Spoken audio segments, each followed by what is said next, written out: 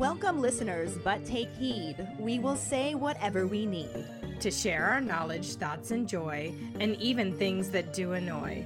Before we begin, please be aware, we have a tendency to swear. You have been warned, make no mistake, so join us now. We're For Fox's Sake. Welcome to For Fox's Sake, a Harry Potter book movie compare and contrast podcast. I'm Carly, and the Gryffindor aging like a fine wine to my right is Ellen. Sunscreen. And a lot of expensive skincare and makeup products. I'm trying to be like a phoenix. Speaking of phoenixes, let's fly into the Phoenix flashback. Last week we covered the second half of Chapter 9, the Half-Blood Prince, and the corresponding film scenes. The trio spends time speculating what Dumble is going to teach Harry in private lessons. They have a lot of free periods and breaks that Harry and Ron decide are for goofing off. We are introduced to Slughorn's teaching in both book and movie. We see a wide variety of different potions and get a glimpse of a lucky potion that everyone wants. Harry is successful in snagging it with the help of the elusive Half-Blood Prince. During episode 211, and spit, our Potter Pondering was, what do you think the third thing Hermione could smell from Amortentia was? G'day guys, Jackson here with my Potter Pondering. What was Hermione's third smell in the Amortentia? I'm going to say Ron's hair. I don't know. Harry smelt that flowery scent and we were able to see that's Ginny's perfume. I'm going to say that maybe Ron uses a nice shampoo or something and, Hermione could smell his hair. Hi, this is Jessica calling in my Potter Pondering about what Hermione would have smelled in the Amortentia potion. I really do believe that she would have smelled Ron's hair. I think it's like the smell of his shampoo. I think it's just as simple as that. And then obviously she gets all embarrassed about it and it's cute. But yeah, I think it's the smell of like his shampoo. Hello, this is David calling about the Potter Pondering. I just wanted to say that at some point in time, and one of the times you guys were mentioning Harry smelling something flowery from the burrow, and then Ginny comes up and he recognizes it, or subconsciously, somebody in agreement went, as in, yes, I agree, but it reminded me of Umbridge's, ahem. And so it made me laugh because I didn't know that noise could be made, but in a cute, adoring way instead of bitch. So anyway, back to the pondering. I think that what Hermione smelled was the scented parchment that Victor Crumb used to write letters on. He was into scented parchments. Yeah, anyway, that's what I think it was, and she was embarrassed by that. So, okay, toodaloo. Hey everyone, it's Max here. I think Hermione is clearly smelling catnip as her third thing from the Amortentia. It's the reason she got a cat in the first place, so that she had a cover-up for her terrible drug habit. Oh well. Thank you so much for your responses. Our trivia question last week was from the book. Whose memory do Harry and Dumbledore visit first? They visit Bob Ogden's memory when he serves a summons to Morphin Gaunt. Unless you're watching the movie, where they haven't even gotten into a memory and there's no such thing as Bob or the Gaunts. Congratulations goes to Callista Whitewolf. Yay! This makes it 8 weeks in a row. I know Mike and Megan are getting nervous. She is catching up and catching up quick. Do you think she can keep it going? You never know. For now, let's dive into the first half of Chapter 10, The House of Gaunt. And a film scene that sort of fits in with this chapter, but leaves out all the details. And I do mean all of them. All of them. Chapter 10, The House of Gaunt, Part 1. For the rest of the week, Harry follows the Half-Blood Prince's instructions wherever they deviate from Libatius Barrage's directions. And by the 4th day, Slughorn is raving about his abilities, saying he rarely teaches someone so talented. Ron and Hermione aren't happy about this. Harry offers to share the book with them, but Ron has too much trouble deciphering the handwriting. Hermione, on the other hand, insists on using the official instructions, but becomes more and more bad-tempered when they don't yield results as good. Harry vaguely wonders who the Half-Blood Prince was, and, though the mass amounts of homework prevent him from reading the entire copy of Advanced Potion Making, he does skim through it to see that the prince pretty much marked on every page, and even left notes for spells he had made up himself. When he shares this with his best friends, Hermione points out that the prince could be a girl, saying the handwriting looks more like a girl's. Harry reminds her it is the Half-Blood Prince, asking how many girls are princes. Hermione scowls and shifts her essay on the principles of rematerialization away from Ron so he can't read it upside down. Harry glances at his watch and puts his old copy of Advanced Potion Making back in his bag, saying it's 5 to 8 and he better get going to his meeting with Dumbledore. Hermione looks up and wishes him luck, and Ron says he hopes it goes okay. Harry makes his way through the mostly deserted corridors, ducking behind a statue when Professor Trelawney appears around the corner, muttering as she shuffles through an old deck of cards. He hears her mutter about the 7 of spades, meaning an ill omen, 10 of spades, violence, and the Knave of spades, referring to a dark young man, possibly troubled, one who dislikes the questioner. She stops in front of Harry's hiding place and says that can't be right, before hurrying off again, leaving behind a whiff of cooking sherry. Once Harry is sure she's gone, he hurries off again, reaching the spot in the 7th floor corridor where a single gargoyle stands against the wall. He says acid pops, and the gargoyle leaps aside to reveal a moving spiral stone staircase. Harry steps on it and it carries him in circles up to the door with the brass knocker, leading to Dumbledore's office. He knocks and Dumbledore invites him in. Harry wishes him a good evening and Dumbledore returns the sentiment, asking if he's had an enjoyable week back. Harry says yes and thanks him, and Dumbledore comments on it being busy since he already has the detention under his belt.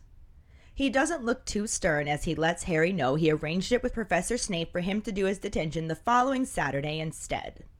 Harry acknowledges this, but is far more curious about Dumbledore's plans for the evening, and looks around the room for some sort of indication.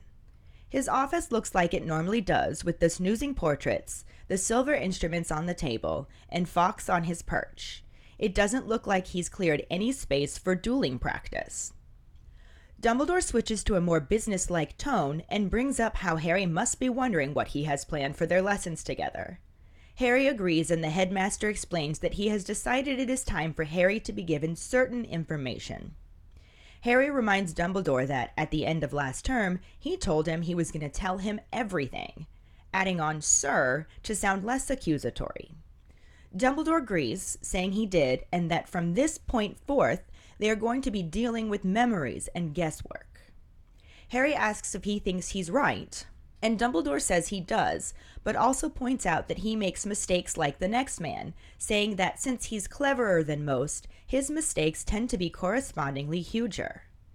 Harry asks if what he has to tell him has anything to do with the prophecy to help him survive, and Dumbledore casually responds that it has a great deal to do with the prophecy, and he certainly hopes it will help him survive. He gets to his feet and walks around the desk, bending over the cabinet beside the door. When he stands back up, he's holding the familiar shallow stone basin, etched with odd markings around its rim. As Dumbledore places the pensieve on the desk, he points out that Harry looks worried. As Harry's previous experiences with the pensieve were uncomfortable, he is feeling apprehensive about it. But Dumbledore smiles and tells him that he will be entering the pensieve with him, and with permission. Harry asks where they are going, and Dumbledore pulls a crystal bottle full of a swirly silver-white substance from his pocket, and says they are going for a trip down Bob Ogden's memory lane. Harry wants to know who Bob Ogden is, and Dumbledore informs him that he was employed by the Department of Magical Law Enforcement, who died some time ago, but not before he tracked him down and persuaded him to confide these recollections to him. Due to his injured hand, he struggles to remove the cork from the bottle, and Harry offers to help.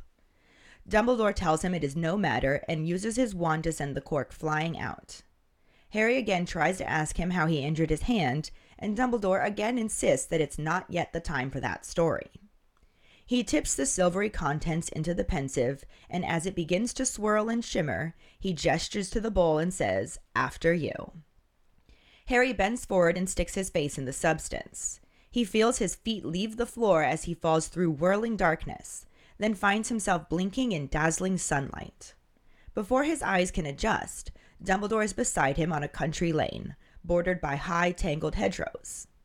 About 10 feet in front of them is a short, plump man in extremely thick glasses, reading a wooden signpost. Harry is sure this is Ogden, as he is the only person in sight and is wearing the strange assortment of clothes often donned by inexperienced wizards trying to dress as muggles. Before Harry can notice anything else, Ogden takes off down the lane and he and Dumbledore follow after. As they pass the wooden sign, Harry reads Great Hangleton, 5 miles, pointing in the direction they came from, and Little Hangleton, 1 mile, pointing in the direction Ogden went.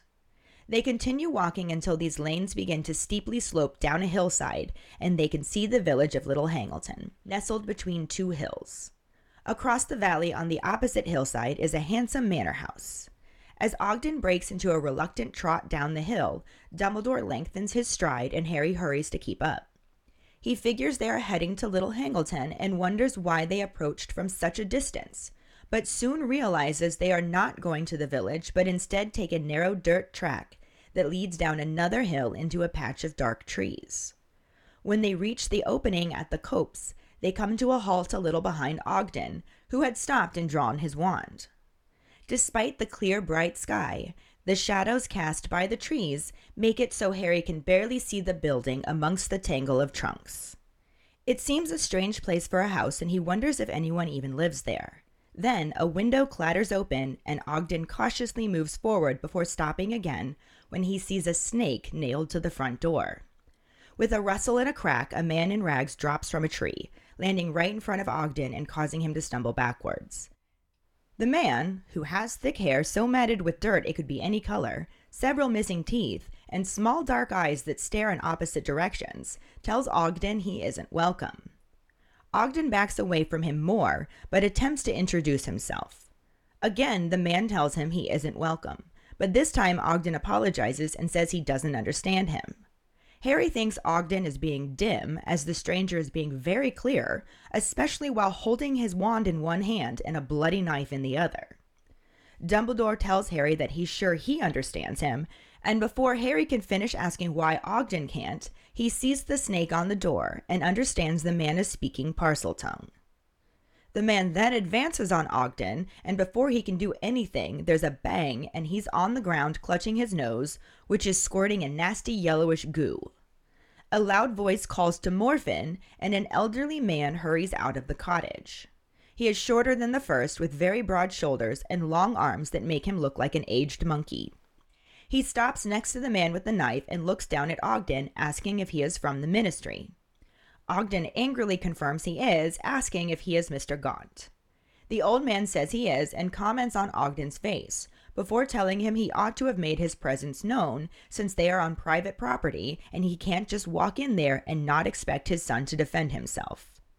Ogden wants to know what he needs to defend himself from, and Mr. Gaunt tells him busybodies, intruders, muggles, and filth. As Ogden uses his wand to heal his nose, Mr. Gaunt orders Morphin to get in the house and not to argue. This time, Harry recognizes Parseltongue, and though he can understand what is being said, he can also hear the weird hissing sound that was all Ogden could hear. Morphin looks like he wants to argue, but a threatening look from his father changes his mind and he heads into the cottage, slamming the door behind him. The movie scene starts with a transition from Harry's advanced potion-making book to another book with a hole in the middle of the cover as Dumbledore picks it up to look at it and puts it in his drawer. The camera cuts to show a view of his office showing Fawkes and a mirror as there's a knock at the door. Dumbledore glances up, then places a ring in the hole of the book before closing the drawer and acknowledging that Harry got his message. He invites him in and asks how he is. Harry says he's fine, and the headmaster asks if he's enjoying his classes, sharing that Professor Slughorn is most impressed with him. Harry says he thinks he overestimates his abilities, and when Dumbledore questions this, he responds, "Definitely," and they both chuckle.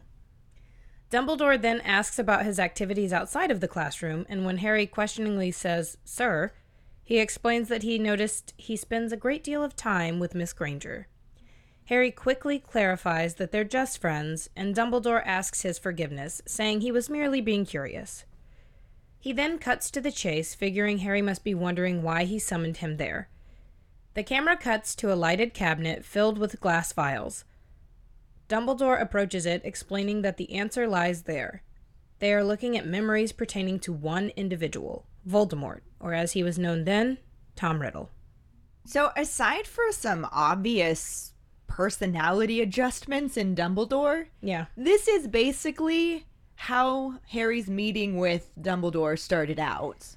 I don't like that they skipped Dumbledore randomly giving messages to like random people and being like, "Hey, take this to Harry." Right? Because I thought that was so cute. Like Ginny comes up to him at one point and is like, "Hey, I have a note for you." Like Dumbledore obviously had to go and like hand it to her and be like, "Hey, can you take this to Harry?" And I feel like he knew exactly what he was doing there. Well, yes, that one, yes. And Katie has one for him, I think, at one point, and Demelza at one point too. So like, I just can imagine like somebody who's never interacted with Dumbledore before being like, "Oh, he's okay. talking to me. Okay, Yeah. thank you." Because he's a really powerful wizard. And I have to wonder why he picked who he picked.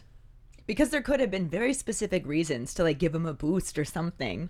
Yeah, it would be nice give one to Neville. I don't remember if he does give one to Neville or not, but throughout the book, there's lots of different people that he gives it to, and I'm sad that we don't get that in the No, movies. we definitely don't.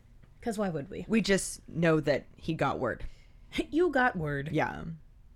It also skips out on just a little moment between the trio because they're sitting around doing Guessing. homework, but they end up speculating about the Half-Blood Prince because that's the big thing on Harry's mind. Obviously, he has so much homework that he can't really focus on the book as much as he wants to, but when he has time, he skims through it. When he has downtime, yep. Yeah, Seth and is at looking through it. this moment in the book, we do get like a little brief summary about how he keeps following the Half-Blood Prince's instructions, and it's just leading him to significantly better than anybody else's results. And Slughorn is just, "Oh my god, you're amazing. I rarely teach anyone this talented." And Ron and Hermione are both like, "What the fuck, man?" This sort of is mentioned in the movie a little bit when Dumbledore's like, "Professor Slughorn's real impressed with you." Right. And Harry's like, sure. He shouldn't be. I think it's funny that in the movie, Harry's like, "Oh, I think he's overestimating my abilities." It's true. He is, but at the same time, I don't think he would have said that because he's trying to keep it secret that he has the book. Correct. I mean, But he also is a pretty humble kid in the long run. yeah, like he knows he's doing well, but it feels like Slughorn's putting a lot of pressure on him to be like, "Go be great," and like, calm down. He definitely expects that of the chosen one. And the movie has it set up where Harry needs to play into that because he has already been told by Dumbledore to get him to collect him. Like that was ever going to not happen, but whatever. Yeah. In the book, he's a little bit more subtle about getting this help from the Half-Blood Prince. He does offer to share it with Ron and Hermione. But Ron can't read it. Yeah, Ron can't read the handwriting because it's too cramped, and Hermione is all about the official instructions, even though she gets more and more upset when her results aren't as good as Harry's. Sometimes you have to tweak a recipe, Hermione. Sometimes you do. But anyway, all of this is what has Harry wondering who the Half-Blood Prince was. And like I said, he doesn't really have time to read the whole thing to look for clues, but he does skim through it. And basically every single page has marks on it. And it's not all things modifying potions. Some of it are like random spells and stuff and other notes, a lot of which looks like the prince may have made them up himself. And when Harry says, "I think he made up these spells," like he made them up himself, Hermione's like, or herself. And Harry's over there like, "How know many it's a bloke." female princes do you know?" Well, you're wrong, Harry. I'm just saying. Which we will learn later, and also different times. Yeah, you know. But when he poses this question to Hermione, she doesn't really have anything to say in response to this. So she just sort of scowls and looks down and realizes that Ron is trying to read her essay on the principles of rematerialization upside down. So she shifts it away from him so he can't. And then at this point, Harry looks at his watch and is just like, oh, man, I better get going. And he puts his copy of Advanced Potion Making in his bag because it's 5 to 8 and he's supposed to meet with Dumbledore at 8. After playing Hogwarts Legacy, how can you get to the headmaster's office so quickly? Everything takes forever to get to. Like 5 minutes now. I'm going to need like 15 to get there. Everything is so far away from each other. I feel I like... haven't found the Gryffindor common room, to be fair. I know where it is, but I I know played you Gryffindor do. first. I do like that Hermione is right, though, Yeah. about the prince. But on the plus side, when Hermione realizes that Harry's about to go to his meeting, she kind of softens a little and wishes him luck. Drops the tude. Right. Ron says he hopes it goes all right. And Harry somehow gets from the Gryffindor common room to the headmaster's office in 5 minutes. Have you found the headmaster's office? Oh, yeah. I Oh. beat the game. You have beat the game, Yeah. but I didn't know if you get to go to the Oh, headmaster's I office or not. 100%ed it. And you do. Okay, well, that's good to know. Yeah. He makes it there in 5 minutes, even having to hide from Professor Trelawney for a while because she's just like, for some reason, out of her tower. I think she went She's to go going see to the- Dumbledore herself. Oh, I thought she was going to the room of requirement to hide shit. Because she smells like cooking sherry. Yeah, but they imply that she has had several visits with him trying to persuade him to give her the post full time and get rid of friends. So she could have been coming from there, I mean, she which still is is why he full-time. passed her I feel like in the halls. it would be nice to have extra help. Yeah. She doesn't see it that way. Maybe she's a little closed-minded. I mean, it's entirely possible. She does say... Her inner eye is so open it shut off her mind. she does say something about the centaur or something like that. And I'm like, what Doesn't she call him like a mule or something? Like, Yeah, she does call him She like calls an him offensive something. name. Yeah. And I'm like, so are we not cool? yeah, we'll talk about get that when there. we get to that specific moment. This is just, she's just turned in the corner, shuffling through a deck of cards, muttering to herself, and Harry's just like, oh fuck, and just ducks behind a statue. And I think this is actually hilarious because when she gets closer to the statue, she ends up stopping, looking over the cards that she's flipping, and she mentions something about the 7 of spades, ill omen, 10 of spades, violence, and the knave of spades, which refers to a dark young man, possibly troubled, one who dislikes the questioner. And she's like, well, that can't be right. And I love it because it literally is Harry who's right there, and it is right. It could be Harry, or it could be Malfoy. I have had that thought so many times reading this book that she is near the room of requirement. The possibly troubled is the Oh. only one that I have, like, that's the only thing that kind of tilts me towards. Because at this point, Harry's not really troubled. At least not really. But that's why I Well- think Malfoy. But Malfoy is definitely troubled, Yeah. So, whereas Harry is possibly troubled. okay, well. But I always thought that maybe it was referring I like to that, him. though. That's interesting. I never considered that Or both before. of them. Yeah. It was just funny to me that she's standing right I know, next and to him and she's has like, no "Absolutely idea. That not." can't be right. No. And then she hurries off again, and all Harry can smell is the cooking sherry that you mentioned. So, yeah, she could have been on her way to hide, but she wasn't clanking that time. I'm so sad that she has to drink cooking sherry. Maybe she likes it. Oh, Lord. I don't know. Get you some whiskey, ma'am. Right? But once Harry knows she's nowhere near, he hurries off again, gets to that spot on the 7th floor corridor where there's just a single gargoyle standing against a wall. Gives the password, acid pops.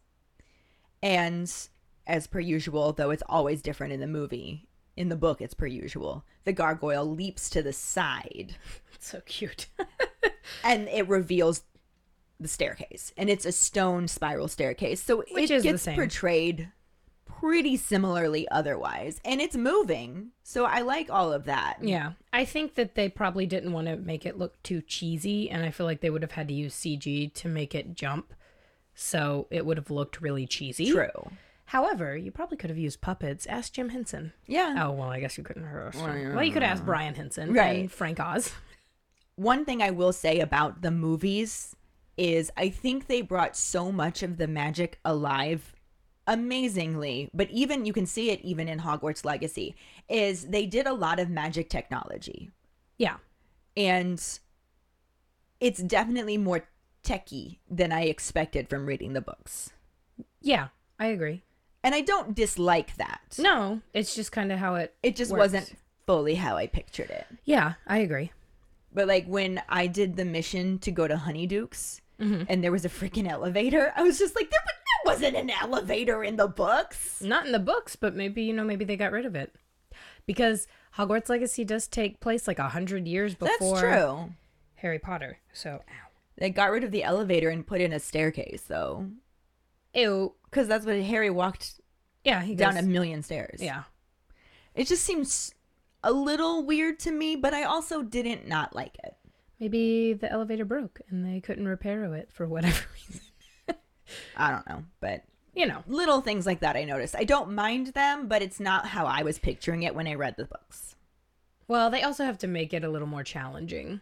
So adding in that scenario where you have to repair stuff Yeah. and go up is, I mean, the stairs could have been broken. well, that's true.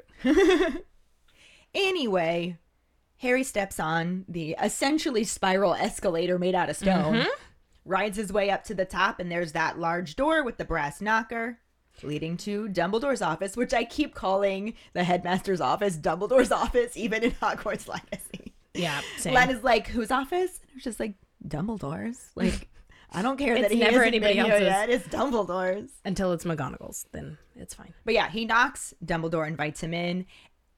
I have a question about how you think this is set up. Does Harry step into like a small landing, or is it like he literally just stops and the door is there? I feel like there's got to be a small landing. I kind of There is in pictured the a small game. landing, yeah. So, but yeah, I do kind of picture a step off the stairs, you're on a little landing, and there's the big door. Yeah, that's kind of. But then other times when I'm like falling asleep, I'm picturing him stopping and there's just a door.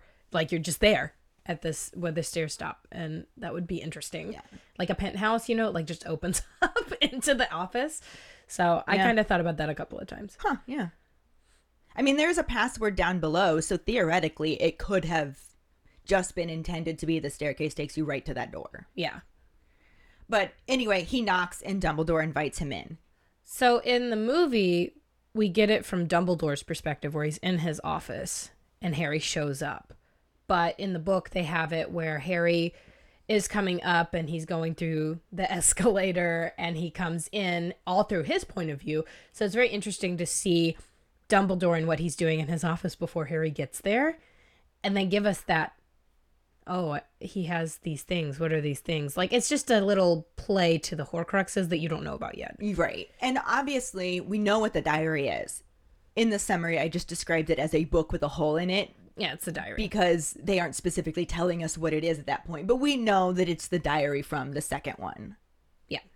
We do get a glimpse of the ring that we got a glimpse of already in the book, in the movie at this point. Yep. But we don't really know what it is, but it's the closest they get to introducing us to what happens in the book, because other than that, it's just not there. I don't even think Dumbledore mentions that he was foolish and puts on the ring. Like, they just show Snape tending to his hand. Just like, bruh. Eventually, we'll get Yeah, there. We'll get there. We'll talk about it then. It's just so weird how much was included But in also left this out. whole chapter that the movie was just like, nah, we don't need that. Just like we were talking about last night. Like, no, Voldemort doesn't need a backstory. What are you talking about? He's just evil. He is just evil because he's related to Salazar Slytherin. Yeah, that's all. And we're not going to tell you how he's related to Salazar Slytherin. Nope, you don't get that So- connection either. Just know that he is, know that he's bad. The end. Yep. But anyway, now that Harry has entered the office, it's lining up pretty well because we don't have the perspective switch. Mm-hmm. And, Harry walks in, says good evening. Dumbledore says it back. He's very polite and very formal in every manner of speaking, which it's like a whimsical formal, though. Yeah, he's just goofy Dumbledore, very neurodivergent Dumbledore. He speaks super formally, but his word choice and his analogies and like different things that he mentions and brings up are just so odd, but delightful. He's very quirky. He's neurodivergent. Definitely. And I feel like the movie tries to do that in this one. Well, I think it's similar to what you said, like Michael Gambon didn't read the books, so he couldn't portray that whimsy correctly. Yeah, he figured everything he would need was in the script and he had the directors, but That's very actor of him. I hate it. I just, like, I mean, he was a good actor. I just did not feel like he understood Dumbledore. And how can you if you don't see everything that he is? You need to read the reference material, Yeah. like Alan did. So, Shit, he did more than read the reference material. I mean, yeah, he spoke to the creator and he got the inside scoop and he really understood who Snape actually was. and that's a big deal to be an actor instead of just following your script. Acting is listening, from what I've learned from being on stage and being backstage.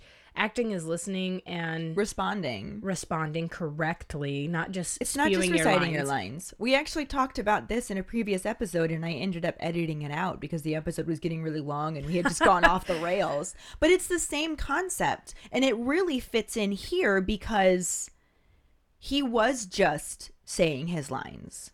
Yeah, he was. And I don't think he understood who he was being. A whimsical old man with neurodivergency. Very brilliant.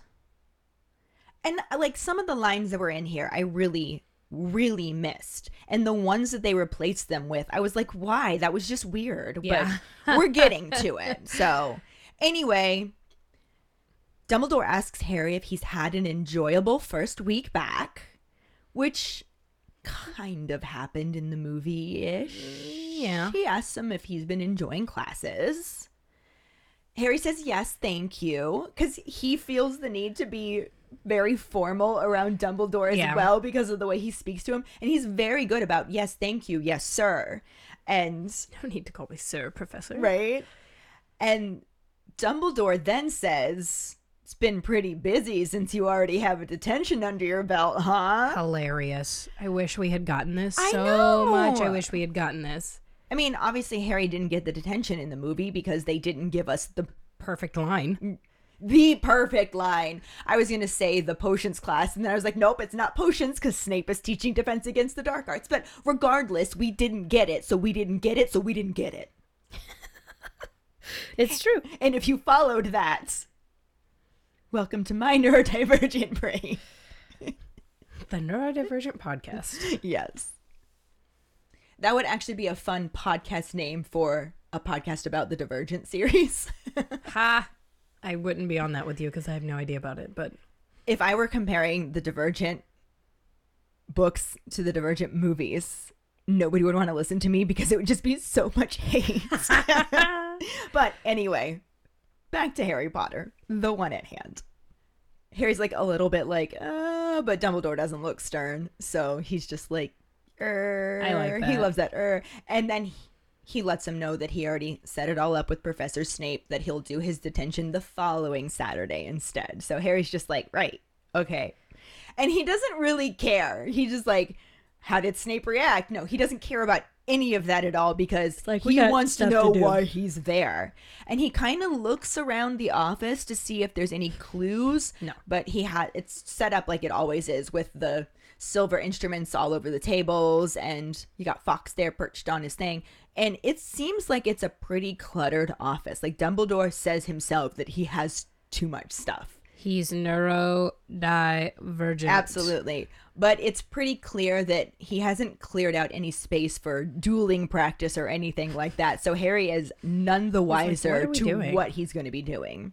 Gonna be reading some books, my sir? Right. To his knowledge, that's all he thinks. But I really wish that we had gotten a glimpse of the stuff that we've been talking about in the movies, like Harry ducking behind a thing to hide from Professor Trelawney. That would have been so funny to see Dan do. And to have... And honestly, Dan had some amazing comedic moments in this movie, yeah. but they weren't the ones that you wanted, with the exception of one, which we'll get to. I think that this movie is the most like teeny bopper comedy-esque. Like they just kind of made it like a teen comedy movie. Yeah, it's so weird because I get that it was dark. I mean, this chapter, it's going to come up more in next week's part. They drop out a lot of the darkness. But this chapter itself, like I was reading it while I was writing the summary. And I mean, I've read this chapter, I don't know how many times over the years. But when I was reading it again this time, it was really hitting me just how fucked up it really is. And the movie was like, we don't need to include this. No. And I don't get that, aside from the fact that maybe they were just trying to lighten it a bit, but it wasn't light. It was not wasn't. light. Why would you try to lighten up something that was never meant to be light? Leaving out parts like Harry diving behind the statue to hide from Trelawney, not giving Emma Thompson a second in this movie. Is she even in this movie? She is, right? For like 10 seconds. Sure. She's wonderful, and I would love to see more of her. But maybe this movie was hard for her to be in because HBC was in it so much. Yeah. I don't think they had any scenes together, really, so they probably could have avoided each other, but... Probably. But I love And that... I'm sure they're both professional. Maybe? I don't know. I feel like Emma Thompson in Love Actually, that's like what happened. And that makes me sad. Except I don't think her and him had kids together, so... little less traumatizing. Yeah. But I just wanted more of the details of like Harry being 16, hiding from his teacher, going to Dumbledore's office would have been nice to see instead of more of the characters in general. Yeah, it feels like there's no character development at all in this one. movie. No, not even a little bit. And the character development in the world creation, that's what made people love it. Like, yeah, the story is wonderful. It really sucks you in. But the thing that made it so magical was the pride that you feel for Neville. The connections you feel to the characters in general. Luna's overall quirkiness and all of those moments. Like, we get some of it. But that's what made people love it. And it was like they stripped it down to this cold bare bones that was just meant to move the plot forward. And yeah, the plot was great. It's a great story, but it's not what made people love it. Yeah. I think Chris Columbus did a really good job with doing that magical Well, he tried to stay really close to the books. building, except you left out Peeves, but no judgment there. They tried to include They Peeves. tried to include it. It just didn't work out. But I mean, I'm not happy that it didn't work out, but at least they tried. I just love how Chris Columbus built the world in the first two movies. Because he did set the tone for the rest of the movies to move forward. And I think that Alfonso Cuarón was the one who really gave it the visual aspect of Harry Potter. Yeah. It was like the two combined really created the feeling of Harry Potter. And then we go into the fourth one, and it just starts becoming all about the story And the stripped down version of- Yeah, yeah. and it felt very stripped down. I think that's what this whole podcast is about. It's all stripped down. It's naked Harry Potter. It's naked Harry Potter. Yeah. It is naked Harry Potter. Especially when they do things like cut straight to Dumbledore's office. Yeah. And once they're in the office for, the 2 seconds that this is, it lines up semi-well. bit, yeah. Like, you have the similar things like we talked about. They greet each other. There's inquiry about His classes or Classes. how his first week back is. Like, it's definitely parallel here. But this is when Dumbledore really starts to show that whimsy. Because even though he gets more business-like, he's like, you must be wondering why I've asked you here. He does do that in the movie. Yeah, so it's lining up. Harry's just like, yeah, I totally am. And Dumbledore says, well, I've decided that it's time for you to be given certain information, especially now that you know about the prophecy and everything. And Harry's like, dude, at the end of last term, you said you were going to tell me everything. And he's a little accusatory about this because he's just like, are you trying to tell me now that you didn't actually tell me everything? Sir. And then he's like, sir, because he does try to stay very, formal with him and polite with him. And he does have the utmost level of respect for Dumbledore that he does not have for Snape. So True. He does add on that sir without it being detention worthy. And Dumbledore says, yes, I did. From this point on, we are going into the realm of guesswork. Together. Yeah. Which is good. And he says, I may be as woefully wrong as Humphrey Belcher, who believed the time was ripe for a cheese cauldron. And I have to say, the time is always ripe for a cheese cauldron. Yes, correct.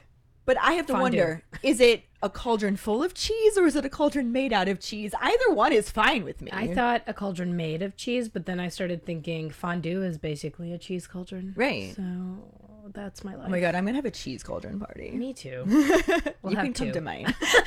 Mine will be a chocolate cauldron party. Ooh. Yeah. It could be both It at can once. be both. Cheese and cauldron. Yeah. Cheese and cauldrons. Cheese and cauldrons. Cheese and chocolate. Cheese and chocolate cauldrons. Yeah. This is Dumbledore whimsy that the book gives, and it's very good whimsy. It's so random. I have to say, the author is truly very good at saying the most random things that you wouldn't expect and have them be hilarious. I feel like these are like things that she was thinking about while she was making the world. Yeah. And just random bits that she wrote down, and she was like, oh, you know This is what? funny. I want to include this, but I'm going to do Dumbledore's going to say it at a random point. The attention to details like that is what also makes it lovable. It is.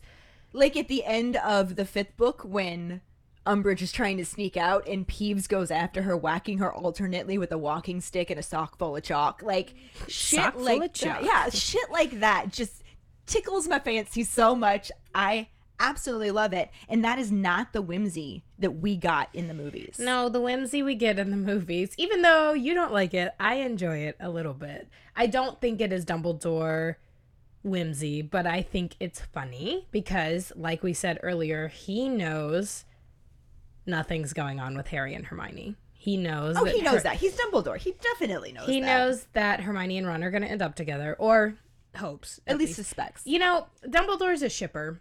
He was like, oh, James and Lily like each other. Let me make them both head boy and head Right? girl. James wasn't even a prefect No, he wasn't. and got to be made head boy. He was like, I'm going to put these two together. They need to be He together. was like, I'm going to give James more responsibility so he gets his head out of his ass and Lily sees him for what he really is. True story. Hilarious. But we get the question of, what about you and Miss Granger? And Harry's like, do what? I noticed you've been spending a lot of time with her. No. I mean, she's brilliant, but we're just friends. Been 6 years and you're just realizing he spends time with her? Lies. No. No. It's not that I don't like it. It's just not Dumbledore. It's not the same. And Dumbledore is my favorite character. And, like, I don't think he would ask a question like that. My favorite character's dead, so. I mean, give I don't give get to me a be few angry. more chapters. Yeah, I give you a few more chapters, he'll be gone. But, you know. But, like, it was just so not what I would expect from Dumbledore when we had this amazing line about the cheese cauldron. I'm like, why? Why would you do that to my favorite character? I don't know why. I don't know why. Why? He's why? a meddling shipper teacher. Absolutely he is. I believe that 100%. But he could still be that and say things like Humphrey Belcher, who believed the time was ripe for a cheese cauldron. Yeah. Because, you know, he was Yeah. like, who likes each other? Who can I put them together with? Who is... How do I make what this is happen? happening? Yeah. How do I get Absolutely. Hannah Abbott and Neville together at the same time? But yeah, I thought that scene was awkward. It was a little weird to have your teacher ask you about your love life. I don't ask my students about their love lives. If my middle schoolers want to tell me about it, then I will be supportive. I have actually literally found out that one of my favorite middle schoolers was dating another boy who is a disaster. Just like attitude Can I out give the you wazoo. some advice? Attitude out the wazoo. Doesn't do his work. Just he is absolutely a cute kid. And all of the girls had crushes on him. But when she told me that they broke up, I'm like, good, you can do better. And then I was just like, I shouldn't can I have say said that? I shouldn't have said that. I should not have said that. But I'm not the one who brought it up. No. She did. And I don't think that Dumbledore would have done this. So that's why I'm like, cheese cauldron, come on. Cheese cauldron. And then, like I said, even though it's whimsical, they're still having a real conversation here. Yes. Because Harry's like, but just you continues on. think you're right. Yeah. And Dumbledore said that he does, but he, as he's even admitted before, he makes mistakes. And he says, forgive me, but being cleverer than most, my mistakes tend to be correspondingly huger. And I think that self-awareness is absent from the movies as well. It is. Maybe it's because they had to split Dumbledore. You know, first two movies we had Richard Harris. So it's like Michael Gambon didn't get to get that beginning. Yeah, you know, like things like in the third one when Ron's leg was all mangled and he was in the hospital and like Dumbledore like fucking pats his hurt leg. Like Dumbledore would never do that. No. Kind and caring man. It's so... And he's self-aware, like you said. He's very self-aware. Like, and he knows everything that's going on around him. He would never absent-mindedly pat an injured kid's leg. Like, shit like that just Let's make made a me joke. so mad. And he does plenty of things that are hilarious on their own. Like, use the real Dumbledore material to make No. him that whimsical character. Don't make him a fucking idiot who's oblivious to everything around him. They loved doing that. Yeah, they kind of made Dumbledore like a stoner. Yeah, he was hippie Dumbledore. He was getting all up in that gillyweed. And I was like, no. No. Dumbledore's omniscient and you can't change my mind. No. He knows everything. He knows everything, and he picks and chooses who he shares it with. And I also think that the reason he discounts Trelawney so much is because he actually is a seer. And he's way better than she is. And he's way better than she is. And he discounts her a lot. He doesn't even discount her. He's honestly like, wow, she made 3 predictions right in the last 2 years. Let's Yeah. go. Let's give her a raise. Like, Right. He's like, hell yeah. I don't think he does discount her, but I also don't think he takes her whimsical Her predictions whimsy is- serious because he's seen the real ones. Yes. And I think that he is a seer, and that's why he knows but he is, what you said, a lot better. Yeah. He knows everything. And if he I wants to think- know something, he's like, let me fiddle around in my Right. noodle for a minute, and I'll figure And it I out. think with that great power that he has comes a great responsibility that he doesn't always handle properly. Correct. Hence the making the mistakes. And I don't think he's perfect in any way, shape, or form. No. But I don't think he's the bad guy that a lot of people want to make him out to be. I don't really like that he does keep a pretty large secret from Harry. I understand why he did. Even he admits after the fact that it was a mistake. Yes, but he's dead, so Yeah. yeah. But you know, But anyway, continuing. yeah, it's just we could do a full episode on Dumbledore. We really could. We probably should. will at some point. The whimsy is woven into their general conversation. It's much more natural, and the movie made it a lot more awkward because, you know, he's talking about his mistakes being huge, or he's talking about cheese cauldrons. Harry wants to know if what he has to tell him has anything to do with the prophecy, and will it help him survive? And Dumbledore's just like, well, I yeah, hope so. it has a great deal to do with the prophecy, and I certainly hope that it will help you survive. And then at this point, he just gets up and walks around his desk, heads over to that cabinet beside the door, bends down, and stands back up, holding a very familiar stone basin, which we know is the pensive. I'm intrigued at how they describe it in the book versus how they just show it in the movie. Like, it's like a silver basin in the movie, and it's very shallow, like they say, but they describe it as a stone basin here, and that's very... Yeah. It looks more like a stone basin in the video game. Oh, I haven't seen it in the video game, I don't You see it a couple times. because I haven't gone there.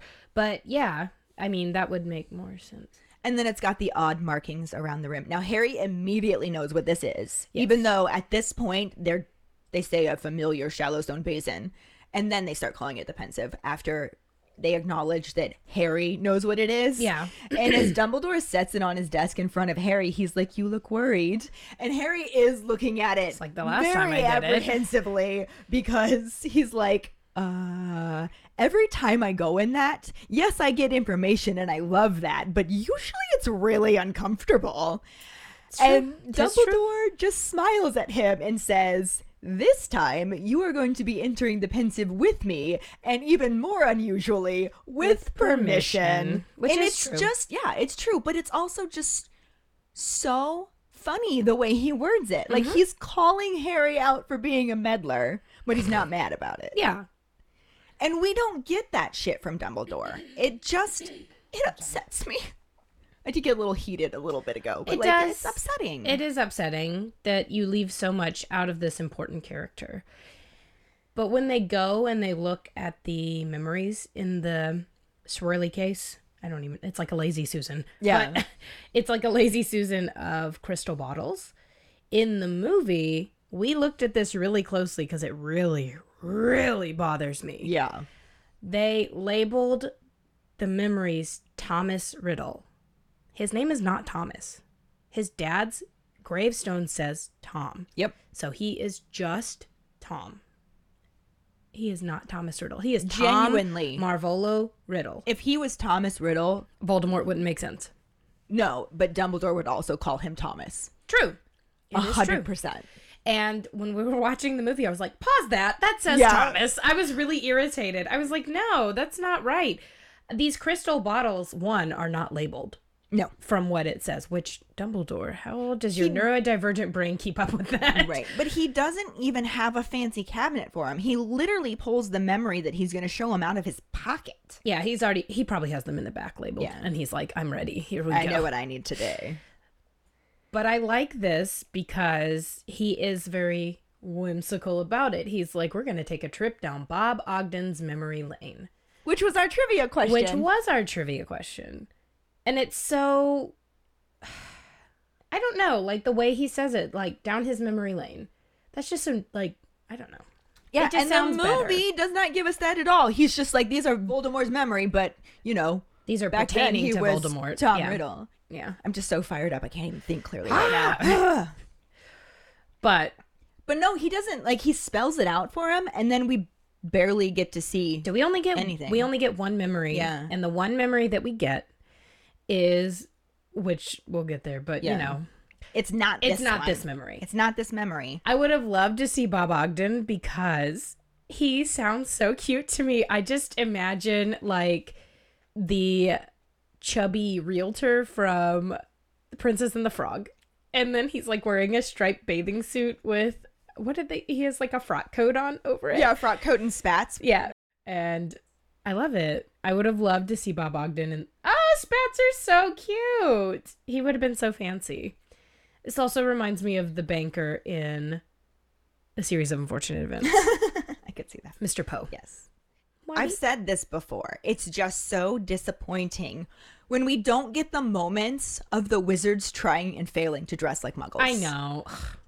I was watching Chamber of Secrets last night, and Ron and Harry, when they're in Hagrid's cabin, are just dressed in muggle clothes. know. And I'm like, but y'all look cute. Like, it's not a mean, difficult thing. And The kids are better at it, usually. They are, it's but the I mean- adults. But even Lucius Malfoy comes in with his old man ponytail. And his brony tail. his brony tail.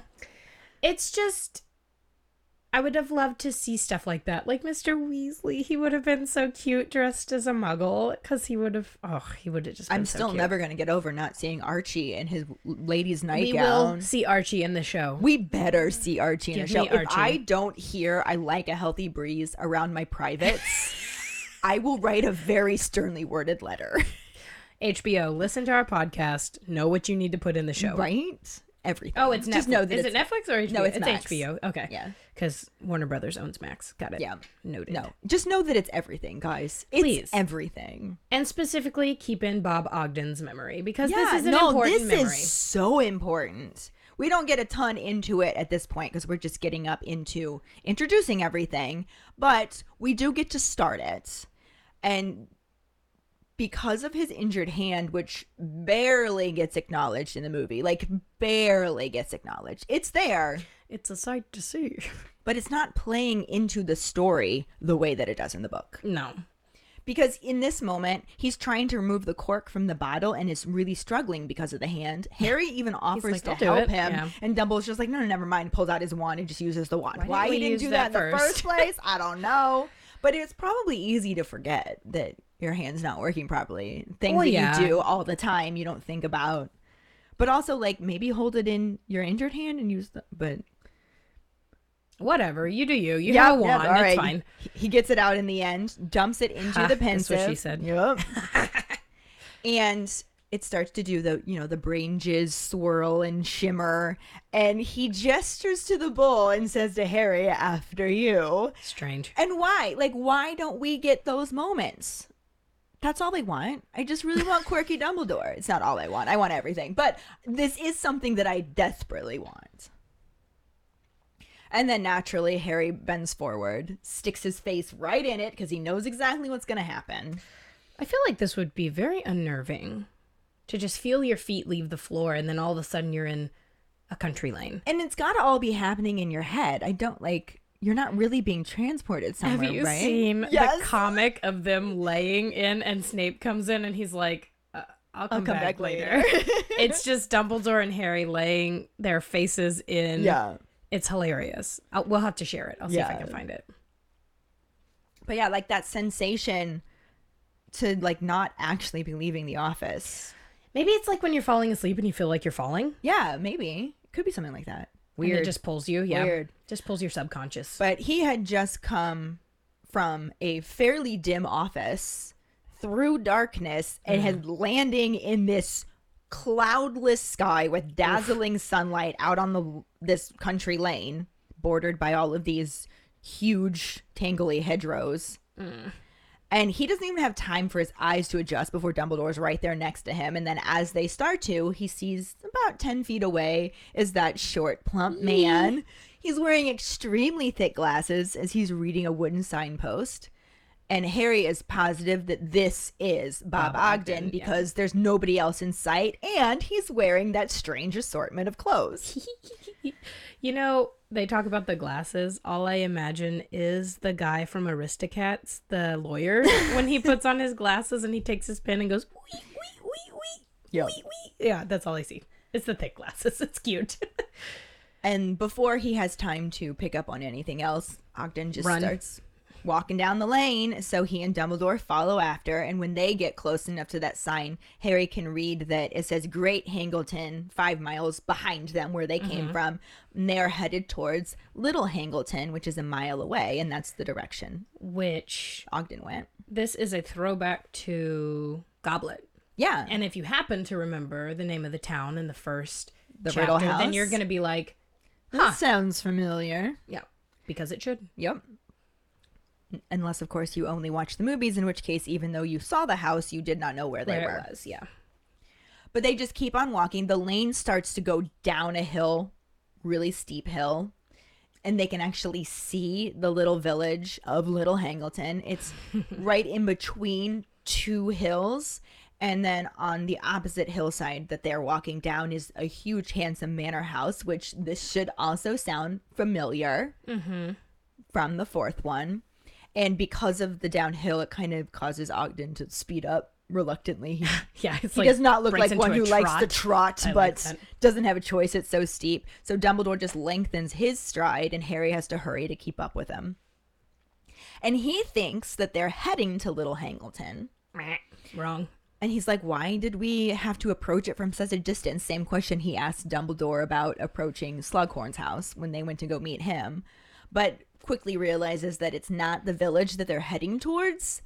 They take this narrow dirt track that leads down another hill and into a patch of dark trees. And it's so dark that even when they hit the opening of the copse, he can't even see the house Yeah. or little cottage thing that they're approaching, but realize that they're there because Ogden has stopped and drawn his wand. Little ominous. Gaunt. Ha! Harry's like, well, this seems like a really weird place for a house. And he does notice it eventually, but is like, there's no way anybody even lives there. Like, that's got to be uninhabited. Yeah.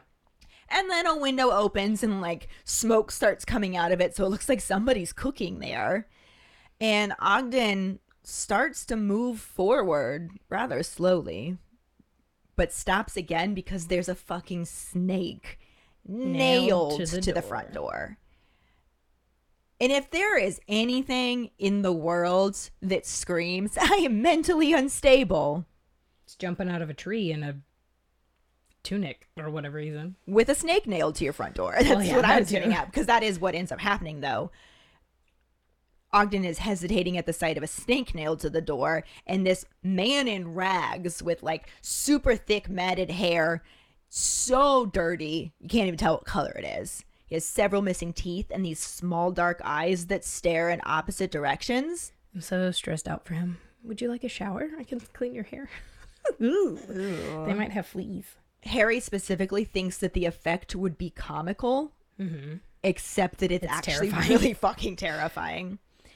And he tells Ogden that he isn't welcome.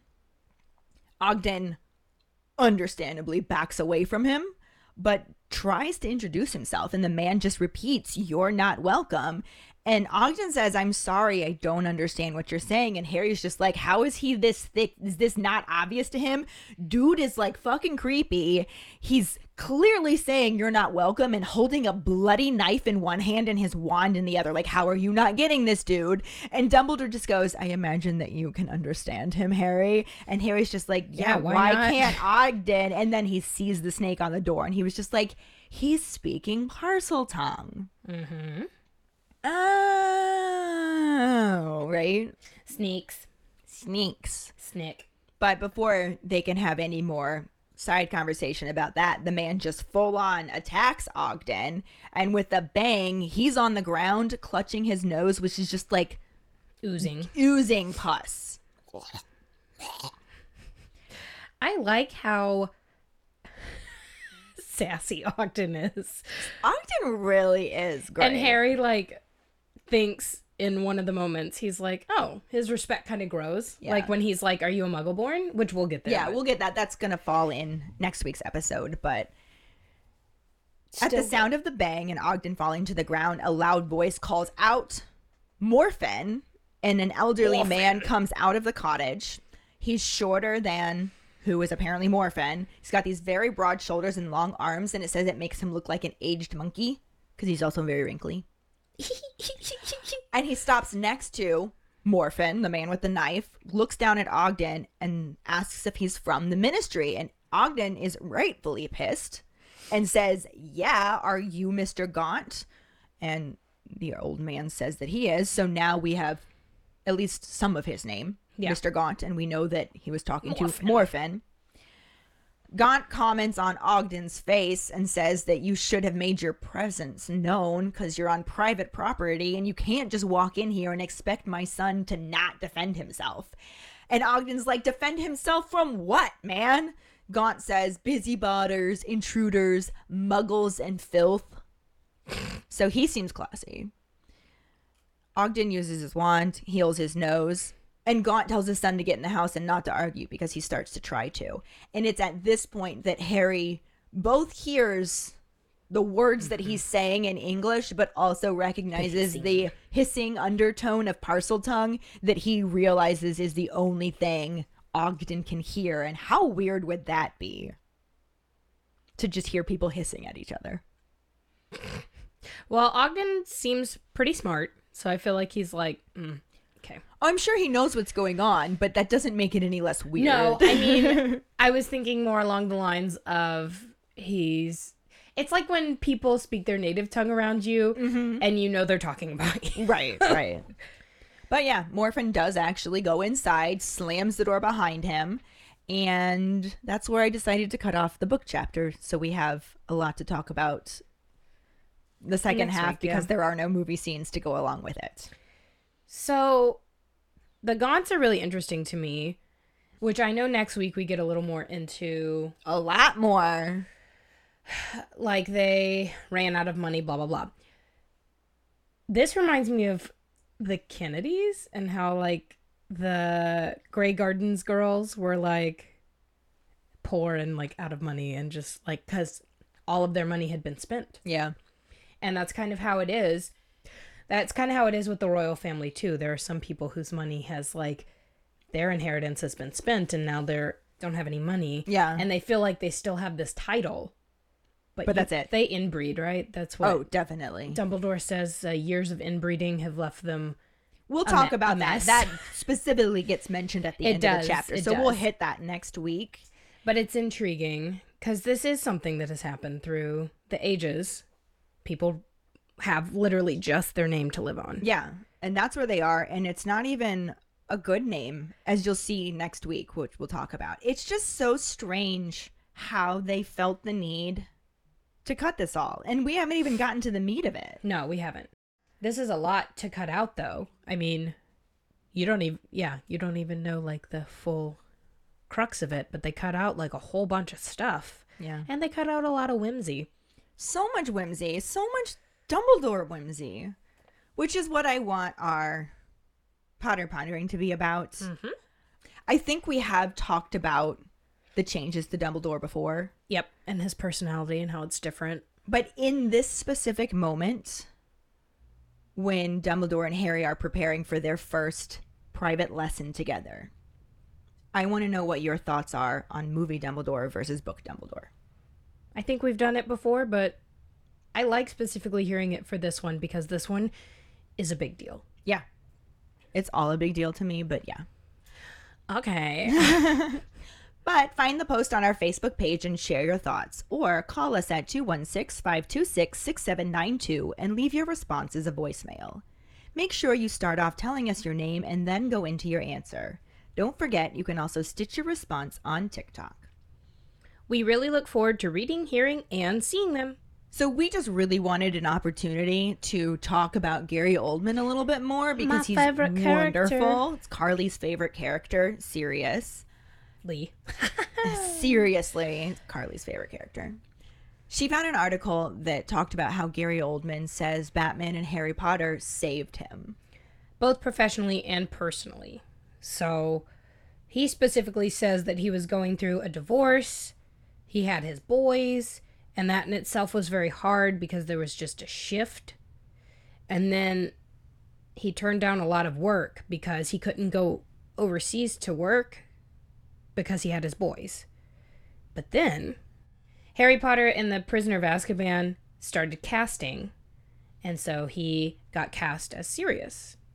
And we also know I love The Dark Knight. It's Yeah. like one of my favorites. So after he got cast as Sirius, he got cast in The Dark Knight As Jim Gordon. as Jim Gordon, and everybody loves a Jim Gordon. I do anyways. Yeah. I love Jim Gordon. absolutely. And I specifically love Jim Gordon when he plays him. Yeah. Well, I just love Gary Oldman in general. The man is a fucking chameleon. He got some good stuff happening back to back, and he said it just helped him. We'll share this article so that you can read it, but we just really wanted to take a moment to talk about Gary Oldman and how so many of our keepers that shared Sorting Hat stories, which you are still more than welcome to share if you have not yet or Yes, want please. to share it again, but so many of our keepers have mentioned the different ways that Harry Potter saved them. So it's really cool to see that side of an actor who was part of it to talk about how it saved him. Yeah, makes it that much better that he was in it. It's very serious like, Yeah. because literally Harry Potter saved Sirius too. Yeah. Aw. And now I'm happy sad. Bittersweet. Bittersweet. But yeah, it's not like news, but it's news to my heart. So it makes me happy that he did that. And that will bring us to this week's trivia question, which is, how long was Morphin sentenced to Azkaban? The first one who responds with the correct answer and the code word #MuggleHaterMorphin will get a sticker. Another way to get a sticker is to rate and review us through iTunes. If you don't have an Apple account, then you can write us a recommendation on our Facebook page. Make sure to email us at foxsakepod@gmail.com to let us know you did, and we'll get back to you to figure out which sticker you want and where to send it. Don't forget to find us and follow us on Facebook, Instagram, Threads, and TikTok at FoxSakePod. Following us on Podbean at FoxSakePod will get you the episode as early as possible and give you a leg up in answering the trivia question. You can also go to our website at forfoxsakepodcast.com to check out our For Fox's Sake and Harry Potter related merchandise for sale.